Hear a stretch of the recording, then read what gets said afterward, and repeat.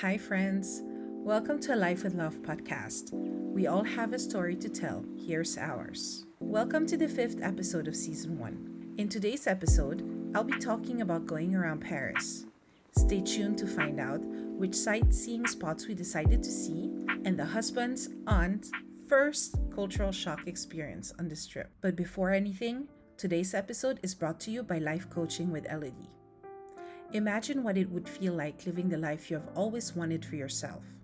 Reaching for your goals, having better habits, overcoming a challenge, raising your self-esteem, or improving your mindset. It's time you start thinking about you. Everyone needs a coach, so why not you? Going around Paris, Family Trips Summer 2022, Season 1, Episode 5.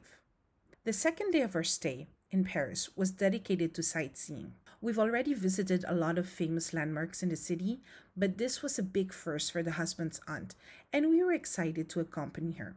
I wanted to give my husband's aunt a mixed experience, being a tourist, but also doing things locals would do. So we woke up at around 8 a.m. and walked down the street to a typical Parisian cafe for breakfast. The area we were staying at was very residential, so the other tables were occupied by locals having their morning coffee and croissant. As I was pretty much in charge of the food orders during this whole trip, I just went ahead and got us each un café et croissant. "What's this?" asked the husband's aunt jokingly as she eyed her coffee. "This looks like my granddaughter's tea set." You should have seen her face.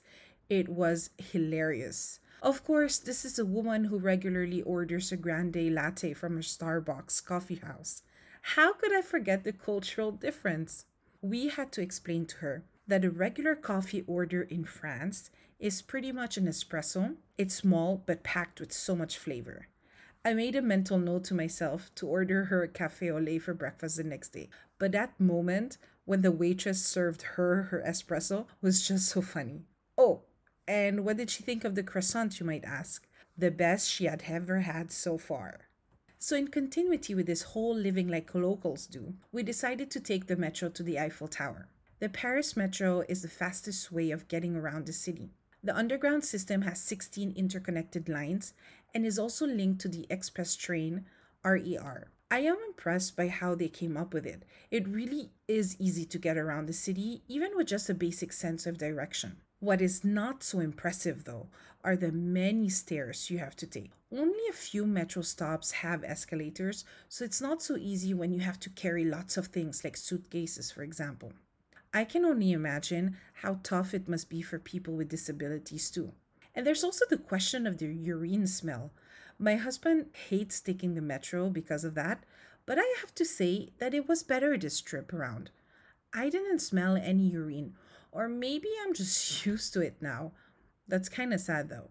I've been to the London and Berlin subway and both were clean and smell free. Someone told me it was because of Paris subway is one of the, if not the oldest in Europe, but I don't know how significant that is. The Paris metro is almost always full and there's always the threat of pickpockets, so keep your belongings close to you. Things can happen pretty quickly, so a push, a shove or two, and then you can find yourself missing your wallet and personal things. Our technique is that we use body bags which we wear under our shirts, so it can be difficult for pickpockets to get into. Better be safe than sorry. No one wants to lose everything on vacation and losing time at the police station. So our first stop was at the Eiffel Tower because, well, Paris might have lots of beautiful landmarks and places to see, but what is Paris without its Iron Lady, right?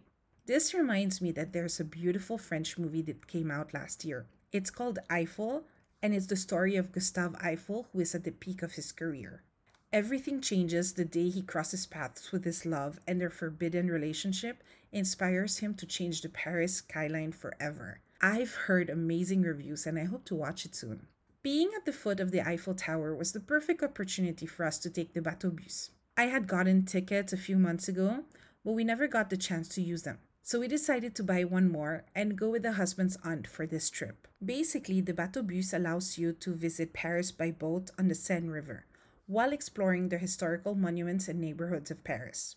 It gives you the freedom to hop on and off, kind of like the buses, as many times as you want, so you can enjoy the best parts of the French capital at your own pace. The next blog post will be all about it, how it went, what I thought about it in details, and if I recommend it. We decided to hop on the boat at the Eiffel Tower, and we went on admiring the monuments for a few stops until we decided to hop off near the Hotel de Ville. That's the Paris City Hall. At this point, we just felt like walking the streets of Paris and made our way to the Notre Dame Cathedral. But before that, we grabbed a few lunch sandwiches and French pastries from a boulangerie and ate on tables on the sidewalk. How very French of us. Those sandwiches were so good. It always makes me wonder how McDonald's does so well in France. I remember reading somewhere that the French are the second biggest McDonald's eaters in the world. Whatever happened to the jambon beurre sandwich? We saw a man not so far from our table making crepes, so we decided to get some. If there's one thing you need to know about S, is that she absolutely loves crepes. Sometimes with just sugar, but most of the time with chocolate hazelnut paste. This place right here turned out to be the birthplace of the husband's aunt's love for crepes. I don't know how many crepes we had during this trip after that one, but none will ever compare to the first one. After eating, we did the next best thing. Shopping! I don't know about you, but it's almost impossible for me not to buy souvenirs when I travel, even though I tell myself not to. But I've gotten better at it. I refrain from getting anything bulky, so I shot glass instead of a mug, for example. Unless it's a really, really cute mug. Oh gosh, I know, I have a mug problem. Shoot me. Anyways, turns out the husband's aunt is worse than me. She got shirts, sweaters, bags, decoration pieces for her loved ones back home. Wondering if everything fit her suitcase? You'll definitely have to stick around till the end of this series to find out if it did. We hopped on the boat at the Notre Dame Cathedral. It's a pity that we couldn't visit. I was so heartbroken when I saw it burning on television a few years ago. Fingers crossed the works will be done 2 years from now and we will be able to visit again. We couldn't really see much on the outside, except for the men working hard, but I don't think I had realized just how damaged the cathedral had gotten from the fire. The last stop of the day was the Musée du Louvre. At one point, we realized that all that shopping earlier in the afternoon was probably not a good idea. Poor husband who had to carry our bags. I am a big fan of museums, especially the Louvre Museum. The Egyptian collection is my weakness. But you know how it is. If you go to a museum, you have to spend a day in it. Well, at least I do. So sadly, no museum for me this trip, but in a few weeks, I'm hoping to come back to Paris. I really, really want to visit again the Musée du Louvre or the Musée d'Orsay. Oh, wait, there's also another one I promised myself I would finally go to, the Musée des Arts Forains. Ugh, there are way too many nice museums in Paris. It's so hard to choose just one for each trip. But anyways, by the end of the afternoon, beginning of the evening, we decided to go back to the hotel. Oh wait, we stopped by the grocery store first to pick up lots of water, snacks, and whatever we felt we needed.